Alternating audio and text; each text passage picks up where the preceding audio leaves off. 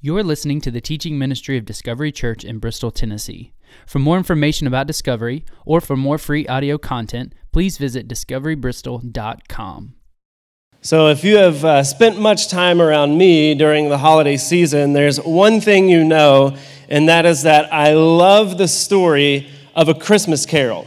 I am embarrassingly into it. Every year, I think I've seen every iteration, like every movie, every different adaptation of it. Every year, I read it. And in fact, this year, I found a copy of the annotated edition of A Christmas Carol. So for every little bit of Charles Dickens' story, there's like trivia with it. And so I'm reading through this stuff and just absorbing it. Most people will spend their time on useful things. Like most grown men might learn how to do woodworking or study whatever a retirement plan is. However, I just spend my time reading up on Charles Dickens' A Christmas Carol. So, if it comes to fixing a toilet, I'm helpless. But if there's ever a daily double on Dickens, I am betting it all because I know this story inside and out. So you can imagine my embarrassment when a few nights ago I was watching A Christmas Carol with my children. We're watching the Muppet version, which is our family's favorite version.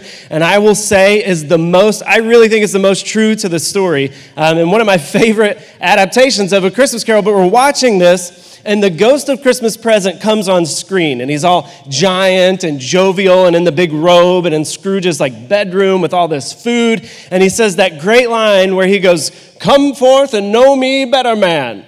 And then my daughter, my oldest Cora, looks at me and she's like, "Dad, why does he keep saying that? What does he mean when he says this?" And I didn't really know. Now, of course, I didn't tell her I didn't know, right? I made some up. I was like, well, that's how you would introduce yourself back then. But I had no idea, right? So then later on, I was actually reading my annotated version of the book, what that really means. And the authors were talking about how this ghost, the ghost of Christmas Present, is a representation of Christmas.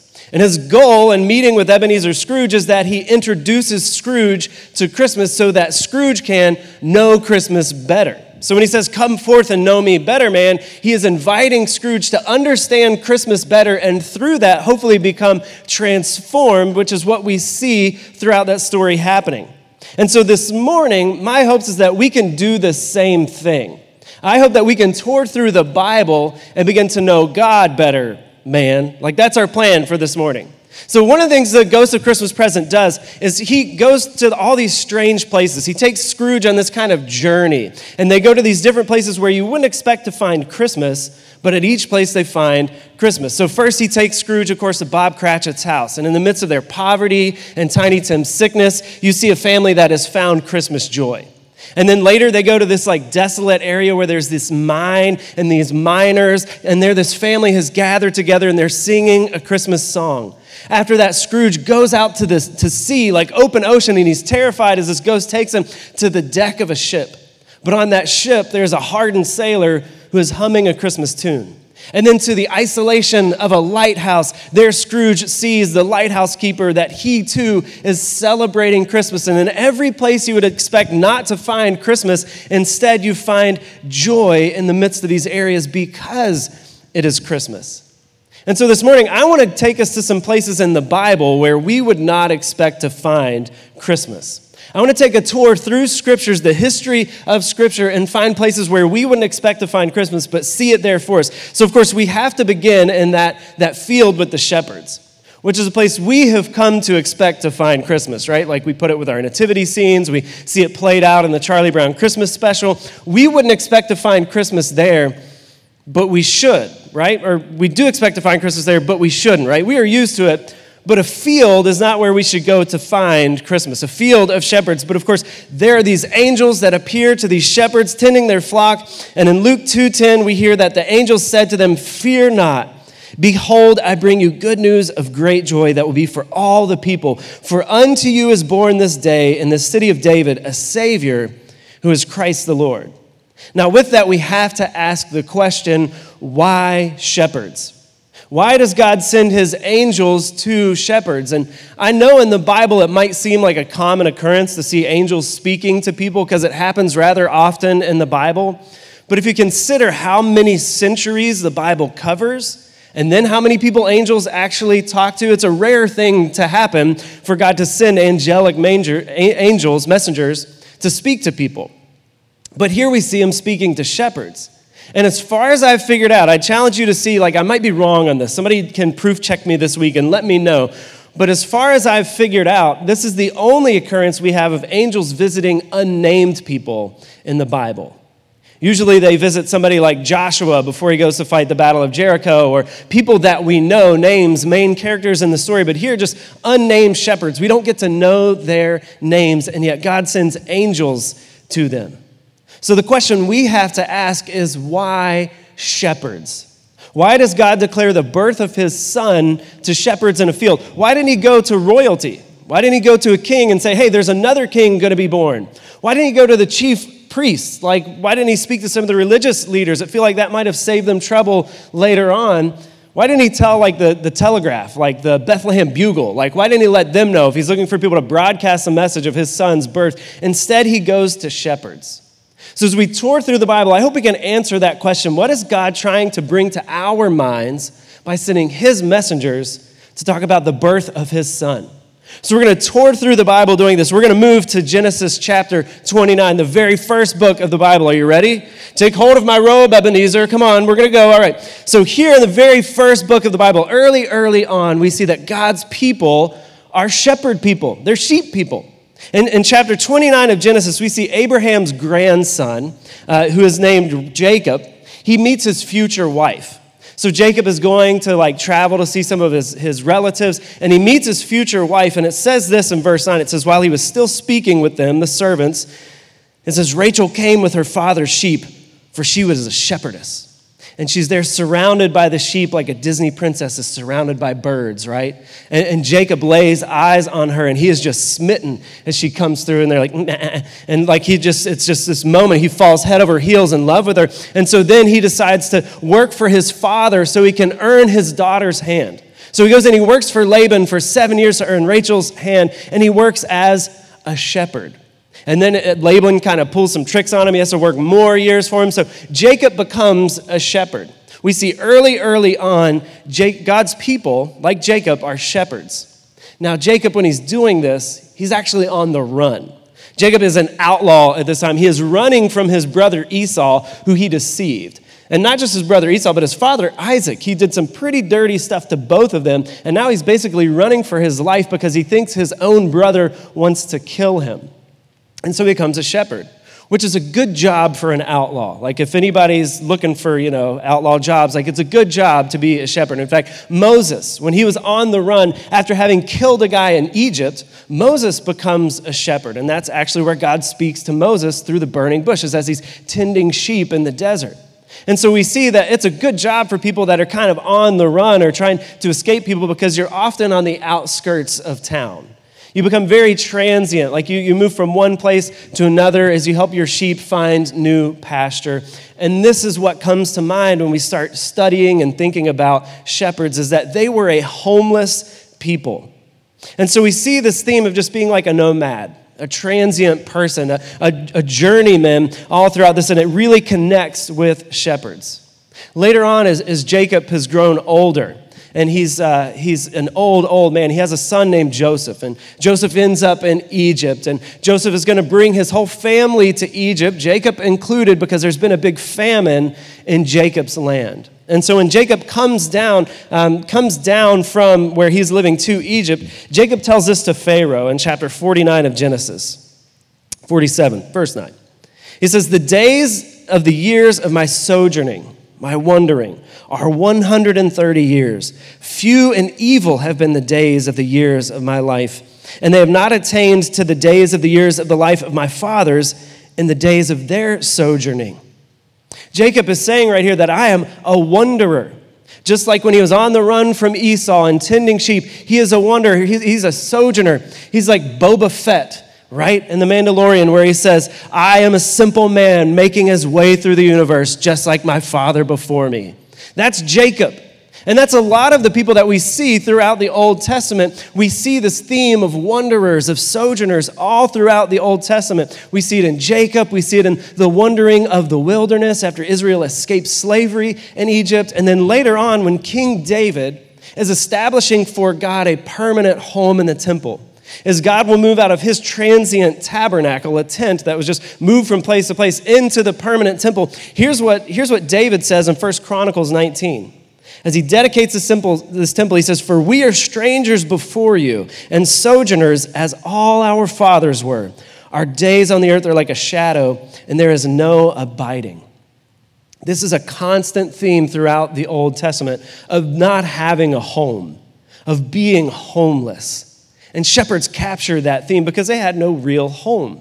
They would just move from one place to another, and they would be out on the outskirts of town with their sheep. They didn't have a permanent place to live. And that's also a Christian theme. I don't know if you've caught on to it yet, but we see in the New Testament writers talking about this idea of that we have a home that is elsewhere. That here on this earth, we're sojourners, we're wanderers.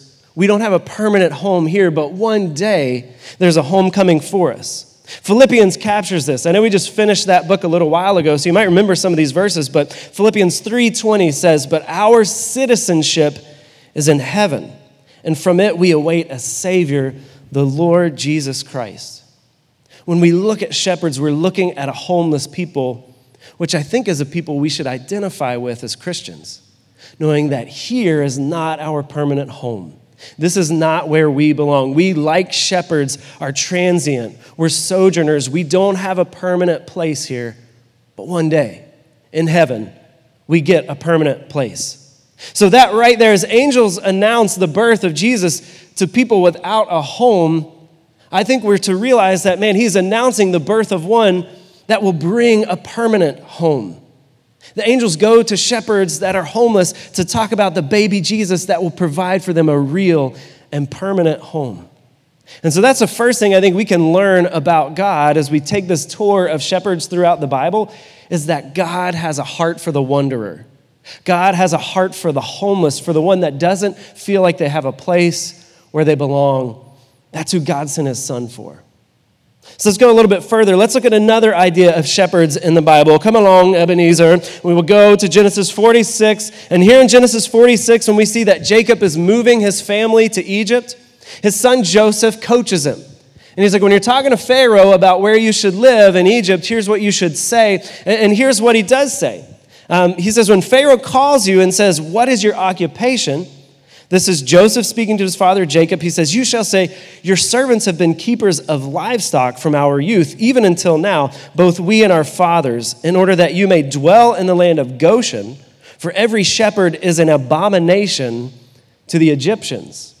The Egyptians looked down on shepherds. And so Joseph says, you probably want to live in this area, a little more outside of Egypt. It's a good area to get that spot of land. Tell them you're shepherds, which is true.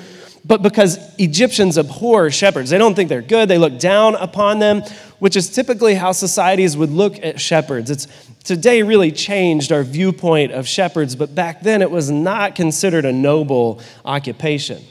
In fact, shepherds, they were the literal outcasts. They were on the outskirts of the town. They would come to your town. They wouldn't really get to live inside your town. You would be a stranger to the people in town. So they were very suspicious of shepherds back in first century Palestine. In fact, they wouldn't accept a shepherd's word in a court of law. They wouldn't accept their testimony because they didn't trust shepherds.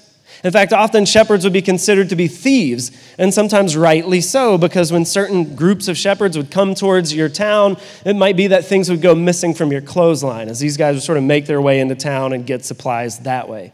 Shepherds were not like what the precious moments like that we think of right now, like the cute little child that's all clean and like, oh, a shepherd, like, or like the noble guy that'd be wise with a beard like a wizard. Like that's what we think of with shepherds. That is not how they were like thought of in their day. They were seen as the outcasts. They were seen as people not to be trusted. And we see that God sends his angels to announce the birth of his sons to people that were outcasts, that were looked down upon in society. Now, why would God do that? Why would God send his angels to announce the birth of his son, our king, to those kind of people? Well, I think it's because that king, Jesus, would spend the majority of his time with outcasts and people that were looked down upon and often not trusted. As Jesus went from the manger and grew to be a man, he spent his time on earth with people like working class fishermen and tax collectors that people thought were just like thieves and people that would steal from you. He spent his time with lepers, the outcasts of society, literally living on the outskirts of society. He spent his time with people that had a terrible past and had often messed up in big and disgusting ways. These are the people that Jesus went to. And these are the people that God's angels went to announce the birth of God's Son. Psalm 147 captures this idea that God has a heart for the outcast. 147 verse 7 says this, "The Lord executes justice for the oppressed, who gives food to the hungry. The Lord sets the prisoners free. The Lord opens the eyes of the blind. The Lord lifts up those who are bowed down." God went to shepherds because he lifts up those who are bowed. God went to the ones that were looked down upon because God has a heart for those that are looked down upon. I think these are things that are to come to our minds when we look at the shepherds in the field. Why would God go to them? Because that's who God has a heart for. The people without a home, the people that have been rejected and marginalized in society. So as we look at shepherds too, as we look at this theme of like what they were in the Bible, we can't neglect maybe the most important part of shepherds, which is the sheep, right? You wouldn't be a shepherd if you didn't have sheep. So we have to look at sheep and what they mean in the Bible as we go through our tour. In the Bible, often God's children are compared to sheep. So we have verses like in Isaiah 53:6 where it says, "All we, like sheep, have gone astray." It's comparing us, God's children, to sheep, which we might think is cozy, right? Like we might think that is like just sweet. Again, we're thinking precious moments like, oh, sheep, like they're little cute pets. In reality, if you've not spent much time with sheep are not cute pets. Sheep are dumb.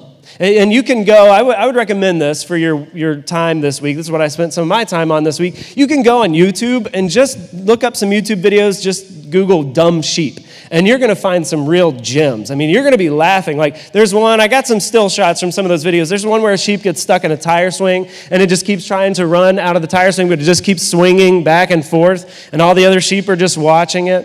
Sheep are followers. They belong in a flock. They like to follow a flock, but sometimes that can be to their detriment. They might even follow a flock off a cliff, right? You know, your mom's always like, if all your friends jumped off a bridge, would you jump off a bridge too? Sheep would be like, yeah, like that's what I'm following the flock. It's what we do. Sheep also, though, even though they belong in a flock and do best in a flock, they're prone to wander. They often get away from the flock, and so they need someone like a shepherd to go find them and bring them back to a flock because sheep are defenseless. They don't have any claws or teeth to like fight off predators. They're just lamb chops out on the prairie, right? Some wolf comes, it's done. They need a shepherd to stand in between them and the predators. Sheep also scare easily. I've got another picture of sheep just terrified by a rabbit. That's a fun video to watch. Like this rabbit is basically hurting the sheep, and they're like, what is it? Like, we don't know. They're terrified just of a rabbit. Sheep on their own are in danger. They're dumb. They're not smart. They are sheep also. Here's something fun I learned.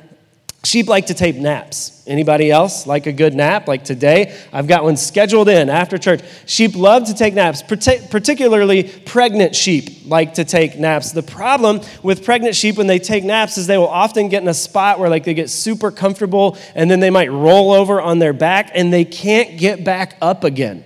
And so then a shepherd has to come along because it could be very dangerous for a sheep and the sheep's baby. Like he has to get them back up right again. Without a shepherd, these sheep are dumb, defenseless, helpless. Sheep need a shepherd. And that's who the Bible compares us to, right? The Bible is saying when Isaiah says, all we like sheep have gone astray, Isaiah is saying you're going to follow a flock off a cliff. Isaiah is saying you're going to get your head stuck in a bucket. You're going to roll over on your back and not be able to get up again. You need somebody to help you out. This is what the picture of the Bible paints of you and I when it talks about us as sheep, which is a thing that Jesus did as well. It's not just in the Old Testament. I almost said Ultimate Testament, which like they should have renamed them, right? Like we should have an Ultimate Testament. Way more exciting than Old and New. But in the New Testament, Jesus also compares us to dumb sheep, right? In Luke chapter 15, he gives this parable of the lost sheep. And obviously in the parable, God is the shepherd and we are the sheep, right? And he says in Luke 15, he says, "What man of you, having 100 sheep, if he has lost one of them, does not leave the 99 in the open country and go after the one that is lost until he finds it? And when he has found it, he lays it on his shoulders, rejoicing." Christmas is that story. Christmas is the story of the lost sheep, who the shepherd goes after. We are those lost sheep, and Jesus coming to be born in a manger is our shepherd joining us and seeking after us to find us as we are lost. It's the same story as Home Alone, right? Kevin McAllister's mom does whatever she can. She begs and barters to get another plane ticket, finally ends up riding in the back of a polka band with John Candy, all to get back to her lost child, her child who is alone. That's what we read about when we read about sheep in the Bible. That's us. That's why we need Christmas, because we're sheep. We're dumb, we're lost, we're prone to taking long naps, and we need somebody to wake us up and get us back in the spot we're supposed to be. And that's what God was doing at Christmas. Also, if we're going to talk about sheep and shepherds as we tour through the Bible, Old Testament and New Testament, we have to look at how Jesus himself compared himself to a shepherd. In fact, he said that he was the good shepherd. Jesus says, "I am the good shepherd." The good shepherd lays down his life for the sheep. That's John 10:11. He's saying, not only am I like a shepherd, not only am I a person who's going to care for you, the sheep, not only am I the one who's going to go after you when you are lost, but like a good shepherd, I'm willing to lay down my life for you. If it becomes like a lion or a bear comes up trying to get at the flock, I'm willing to die to keep the flock safe, which is ultimately what Jesus would do. And I think we hear echoes of that when we're reminded of these shepherds in the field at night, when angels come and talk to them, that we ultimately will have a shepherd willing to lay down his life for us. But not only that, Jesus talks about being a shepherd and then knowing us like a shepherd would know his sheep. In John chapter 10, verse 27, Jesus says, "My sheep hear my voice, and I know them, and they follow me." He's talking about the intimate relationship between sheep and a shepherd. The shepherd would have names for the sheep. The shepherd would know the sheep's different personalities. Like that one over there, he's the black sheep of the flock. I got to watch him because he wanders off. He's always getting into trouble. The shepherd would know this. And Jesus is saying, just like a shepherd, I know you in that way. I know where I have to watch you. I know that you're prone to those naps. I know that you're prone to getting like stuck your head in a bucket. You know, Jesus knows us in that way because a shepherd would be with the sheep. And this is something I think we often don't think about, but shepherds didn't like leave their flock out in the field and then clock out, like go home at night and sleep in their bed. The shepherds lived with the sheep. The shepherds went to sleep among the sheep. The shepherds ate where the sheep ate. And because of that, the shepherds were also where the sheep would often poo, sheep poo. Shepherds are filthy and sheep poo, right? Which I know you're like, Elliot, it's a Christmas sermon. Can you not go scatological just once in a sermon? No, I can't, because this is important for us to understand. The shepherds would be in the filth of the sheep. They would be wallowing around in the things that the sheep are wallowing around in. Another reason why they're outcasts in society, because a shepherd walks into the general store and you're holding your nose. You're trying to go to a different aisle because this guy's got flies around him. It wouldn't be pleasant. He's not bathing much. He's in what sheep are in. But this is the picture Jesus paints of himself. He's saying the stuff that you're in, I'm in it too. God sending his son to our earth is like a shepherd that is in the field with the sheep and the sheep filth. That is Emmanuel, God with us. It's not God with us when we are well behaved. It's not God with us once we've cleaned up and gotten our acts together. It's God with us in the midst of our mess. And that's what one of the angels said in Matthew 1:23. He says, "Behold, a virgin shall conceive and bear a son, and they shall call his name Emmanuel," which means God with us. The picture of Jesus as a shepherd with sheep is Emmanuel. And I think one of the reasons God sends his angelic messengers to shepherds in the field is so that we can capture that idea. Be reminded of God with us the way that a shepherd is with sheep. As we go through this whole tour of shepherds in the Bible, trying to know God better, trying to learn more about God's heart, We see he's got a heart for the homeless. We see that he's got a heart for the outcast, the marginal. We see that we are sheep in need of a shepherd and that God has provided for us a good shepherd. But we can't forget the place that maybe it's most apparent what a good shepherd is in the whole Bible, and that's in the book of Psalms. And so in Psalms, we're going to find Psalm 23, known as the Shepherd Psalm. We don't think about it as a Christmas psalm, as a Christmas poem, but it is. So look with me in Psalm 23. And as we go through this, I want you to try and hear those echoes of Christmas. Hear the themes that we've talked about as we've gone on our journey trying to know God better. David, who's king in Israel and was a shepherd as a boy, writes this psalm, and here's what he says. He says, "The Lord is my shepherd, I shall not want. He makes me lie down in green pastures. He leads me beside still waters. He restores my soul. He leads me in paths of righteousness for his name's sake." Did you catch all that? He's saying, we are sheep. The Lord is my shepherd. I'm a sheep. And we have a good shepherd. We have God with us, Emmanuel. Verse 4, "Even though I walk through the valley of the shadow of death, I will fear no evil, for you are with me. Your rod and your staff, they comfort me. Even though I'm an outcast, even though I've made trouble for myself, even though I've wandered off and now I'm in a valley of the shadow of death, my God sent one to be with me. My God put a baby in a manger so that I could have a guide." Verse 5. "You prepare a table before me in the presence of my enemies. You anoint my head with oil. My cup overflows. Surely goodness and mercy shall follow me all the days of my life, and I shall dwell in the house of the Lord forever." My home, my citizenship is in the house of the Lord. Not temporary, not transient, but eternally. Because Emmanuel. Because God with us, because that baby grew to be a man who lived a sinless life and then died on the cross and rose again for me. So that though here on this earth I am waiting for a home, I am desiring a home, one day I get a permanent home because of what my shepherd did for me, laying down his life. I think all that is wrapped up in this angelic announcement to these nameless shepherds in the Bible.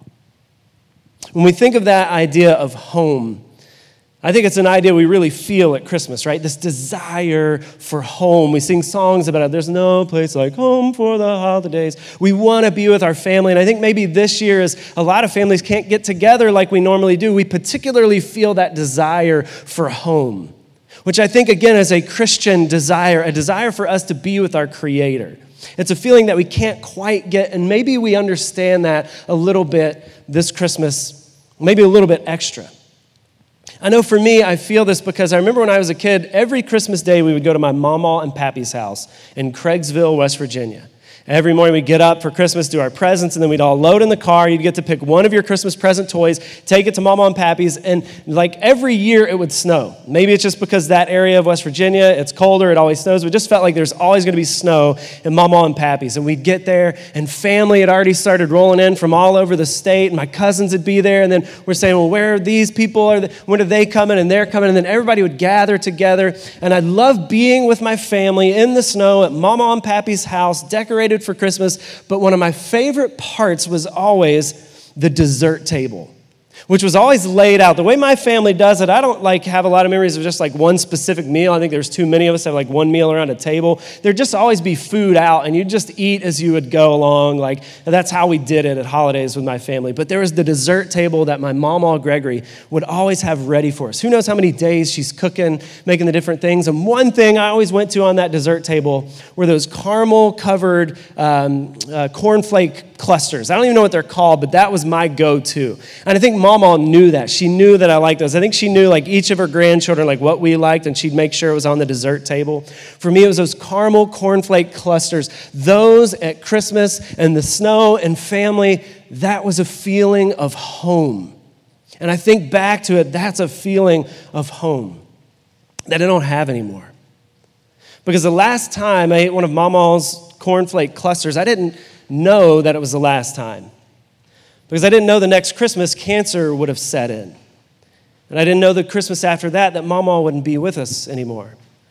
And a few Christmases after that we wouldn't even go to Mama and Pappy's anymore for Christmas. So it's that feeling of home that I don't get back. And I think we understand that more and more as we go through life and we begin losing people and pieces of things that we like. I feel we might understand it a little extra this year, that feeling of, man, what is home for me this year at Christmas? It's a feeling we're chasing, but I want to say that that's a holy feeling. That's a feeling I think we as believers in Christ should experience. This desire for home, and it shouldn't be a desire just for snow and desserts. It should be a desire for our heavenly home, for our Savior who has come and rescued us, that we get to be with him, and we get to be with the others who believed in him that have gone before us. That is home. So we don't get to experience it here, but one day we will. One day we will get to be with our good shepherd, because in that field, angels came and announced to some other shepherds about the birth of God's Son, who came to provide for us a home, who came to be with us on the outskirts, who came to be with the oppressed and the marginal, who came to wallow with us in our mess and call us to him so that one day we could be with him in home permanently. And so it's on that note that I want to talk about this table, the shepherd, the good shepherd in Psalm 23 is prepared before us. I want that to be in our minds as we go to the communion table this morning. I want us to think about how our good shepherd has led us, how our good shepherd has provided for us a home by his blood poured out and his body broken for us. And so this morning, the table prepared before us, the sheep, is one from our good shepherd. And we go to it to remember and recognize what he has done for us at Christmas so that we can have a permanent home with him. So this morning, if you find yourself a wanderer, if you find yourself homeless, you find yourself an outcast, you find yourself dumb and lost and in need of a caring shepherd, I want to invite you to the communion table and recognize what Jesus has done for you so that you can have that home. So I'm going to pray for us. The band's going to sing, and then we're going to go to communion together. Let's pray. Jesus, thank you that you gave us a home. Thank you, God, that though we are wandering, though we are lost, though we are outcasts, though we are dumb sometimes, you came to be with us. And because of Emmanuel, God with us, we can be with you. And so, God, we thank you for your son's death on the cross for us, your son's death that is echoed in the field of shepherds at Christmas so that we could have a permanent home. And we thank you for the great love that you must have for us to do all that for us. It's in Jesus' name we pray. Amen. You can make your way to communion.